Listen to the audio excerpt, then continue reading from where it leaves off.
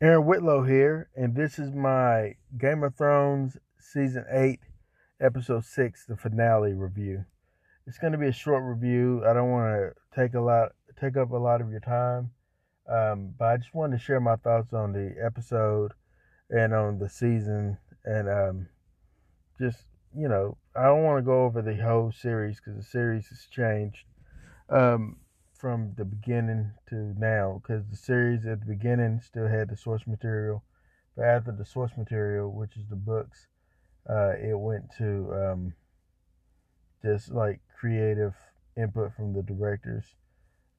So on this final finale, the series finale, um, they had this is spoilers, guys. All right, so from the previous one, we know that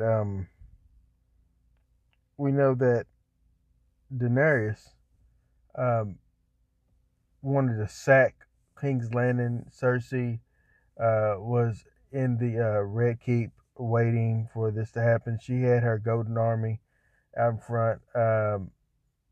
She had people with the serpent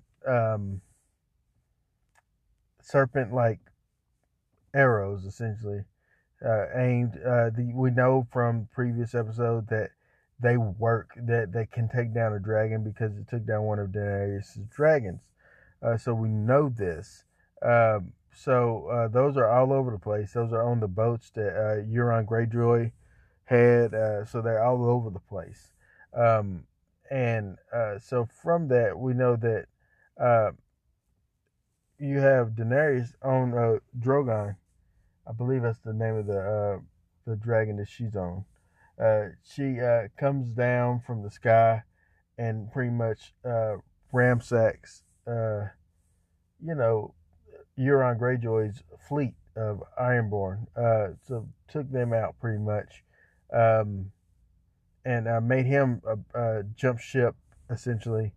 And then from there, she went to King's Landing to the city within King's Landing and destroyed all the serpents that are or the the long arrows that the dragon piercing weaponry, took all those out, and then the Golden Company is standing in front of the gates of the city, and Daenerys comes through the gates of the city with dragonfire, burns up the Golden Company.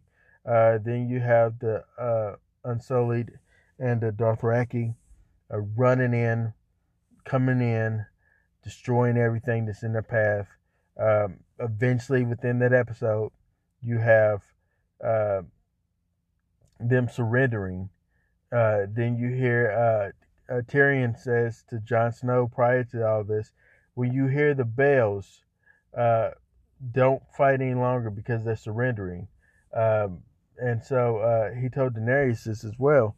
But when she heard the bells, she went crazy.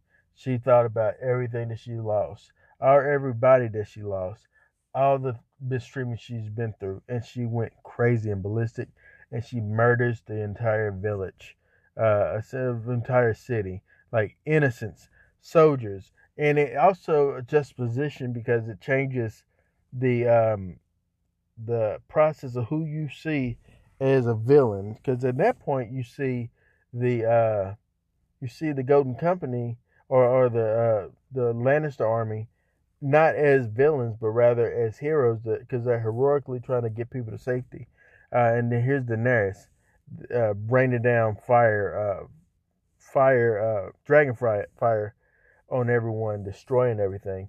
And at the end, you realize that she does win, but the city is covered in ash and people are dead, innocent, not innocent. Everyone is dead. So she is now the Queen of Ashes. Jon Snow at this point feels um, like, what do I do? Where do I go from here? Tyrion felt like I backed the wrong horse, and so uh, everybody is just in a way feels crazy. You wonder what Arya Stark is going to do. I know this is the first time we're talking about the show on here, but I'm treating this as if you've already seen everything, so I don't have to go in any backstory. I'm sorry to do you like that. but this is the only way I can talk about this. Um, so in the season 6, we see that Tyrion, Jon, and Davos is walking through the city of King's Landing, the streets, and you know, like a president visiting ground zero of a devastation that happened. And they're looking through the surveying everything and seeing everything. And Tyrion decides he needs to go and talk to, uh, uh, he needs to go on his own. And he goes to find his brother Jaime and his sister Cersei, both destroyed, killed under the rubble the of the in the Red Keep, in the chambers, that is, where a dragon skull is and everything. So that you see them there, um, and then you see Jon. He's going to Daenerys. Uh, yeah, he goes and sees Daenerys now. They've already executed all the Lannister soldiers. Daenerys comes in grand scale with the dragon, Drogo, and pretty much says, "Hey, it doesn't stop here. We liberated King's Landing. Now let's liberate Winterfell. Let's liberate everywhere." So she's now is looking at. It's almost as if Adolf Hitler taking over. The places that he conquered during World War II. It's like that. It's what it feels like to me. Although he's saying I'm doing this for the people, but in reality he's leaving a lot of bloodshed and terror behind him.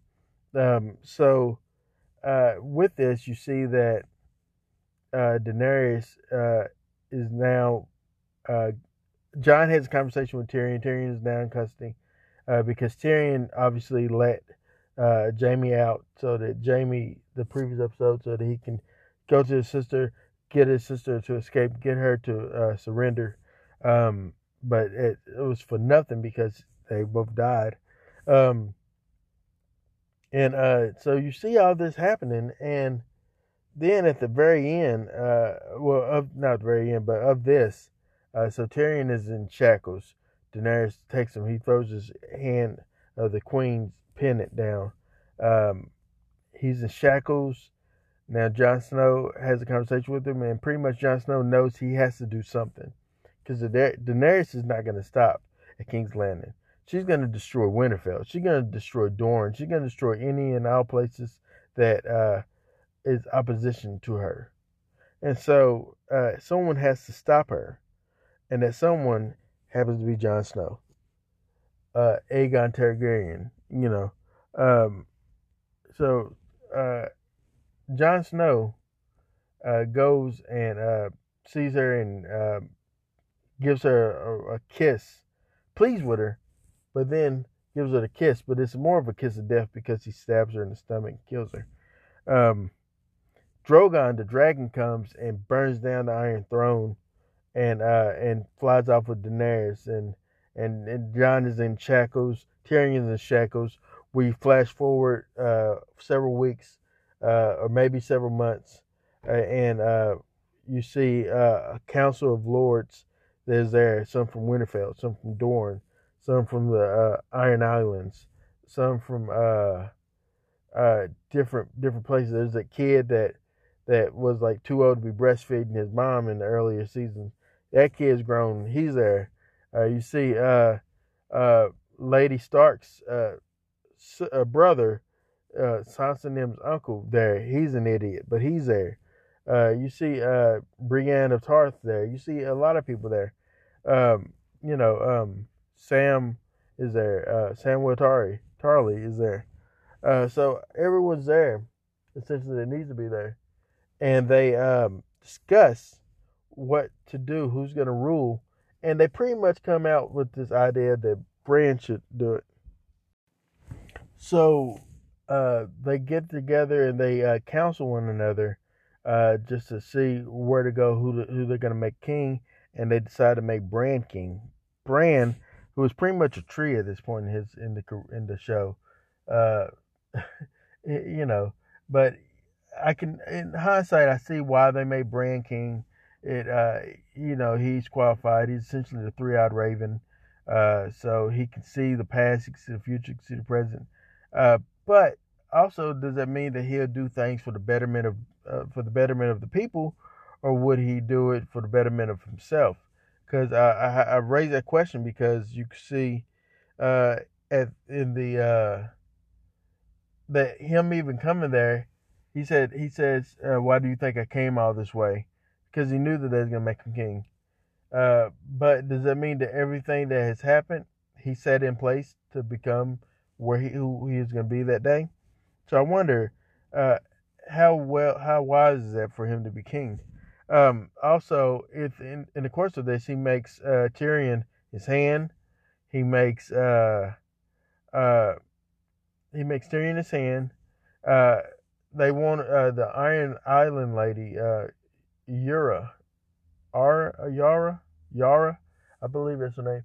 She says she wants to. She thinks that Jon Snow needs to be taken care of, and Arya says, mention killing my brother one more time, and I'll slit your throat, which was cold blooded. Which is, hey, don't mess with Arya. Um, and that lady got quiet too. She didn't even try to even like come at her because Arya is about that life. She killed the Night King and everything.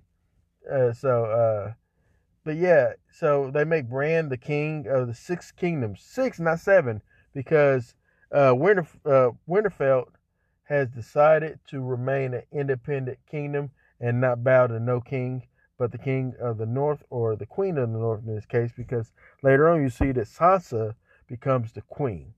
So I'm okay with that. Arya does not become a lady. She said I'm not a lady. So to have her to end up with Gendry, that would have been terrible because that's not who she is. She says that's not who I am. So it makes more sense for her to explore the land, the world past uh, the West, essentially. And so she's going to discover that. And then, so that leaves Jon. Jon is now sentenced to go take the black and go back to the wall and become a watcher on the wall, the Night's Watch. But he leaves the wall. He's a chief commander or whatever. He's the main dude. But he essentially leaves and goes north of the wall. So he's the king past the wall. The true king of the true north, essentially, if Tolman would tell you. And so, and then there's a little blade of grass that's coming up in the snow that says that spring is coming, that life will be pleasant and beautiful. You know what? The more I thought about the show ending, I didn't hate it.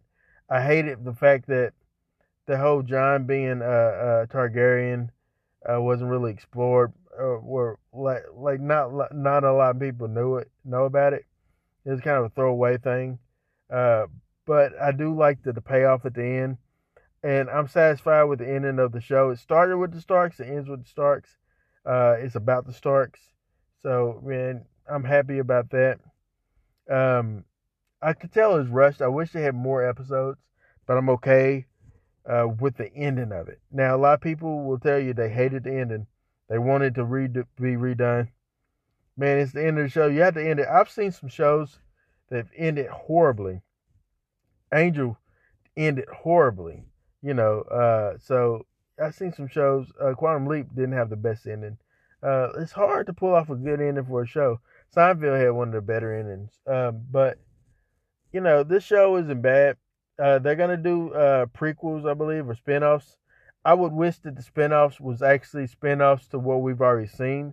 I wish that they would follow Arya now in her journey, or do a show years later into Game of Thrones. I wish that they could follow like that small council of Bran, because he has his little small council, man. They're great people to be around him. I like it. But yeah, that was my thoughts on the episode of Game of Thrones. I enjoyed it. Can't wait. I canceled my subscription after that, but hey, can't wait to see what they do next. Maybe I'll pick them back up again. But this is Aaron Whitlow. Be sure to check out Brandon's review of A Dog's Journey. I believe it's called A Dog's Way Home, A Dog's Journey. some movie. I don't watch those type of movies, but my man watches them, and it's great. He also has one on Intruder, like I mentioned before. He also has one, or he should be having one on John Wick. I'm not sure if he's already got that up yet or not. But yeah, stay tuned. Tomorrow I will give you my thoughts thus far on Lucifer. I'm watching the show. Should I keep watching the show? Stay tuned and let me know, or I'll let you know once you stay tuned. Once again, thank you for subscribing to Mark Out Movie Podcast. We're here to bring you the best that we can bring you on a daily basis. Now that Brandon is doing it a little bit more, I appreciate that. Thank you. We're going to just do our thing. All right. Peace.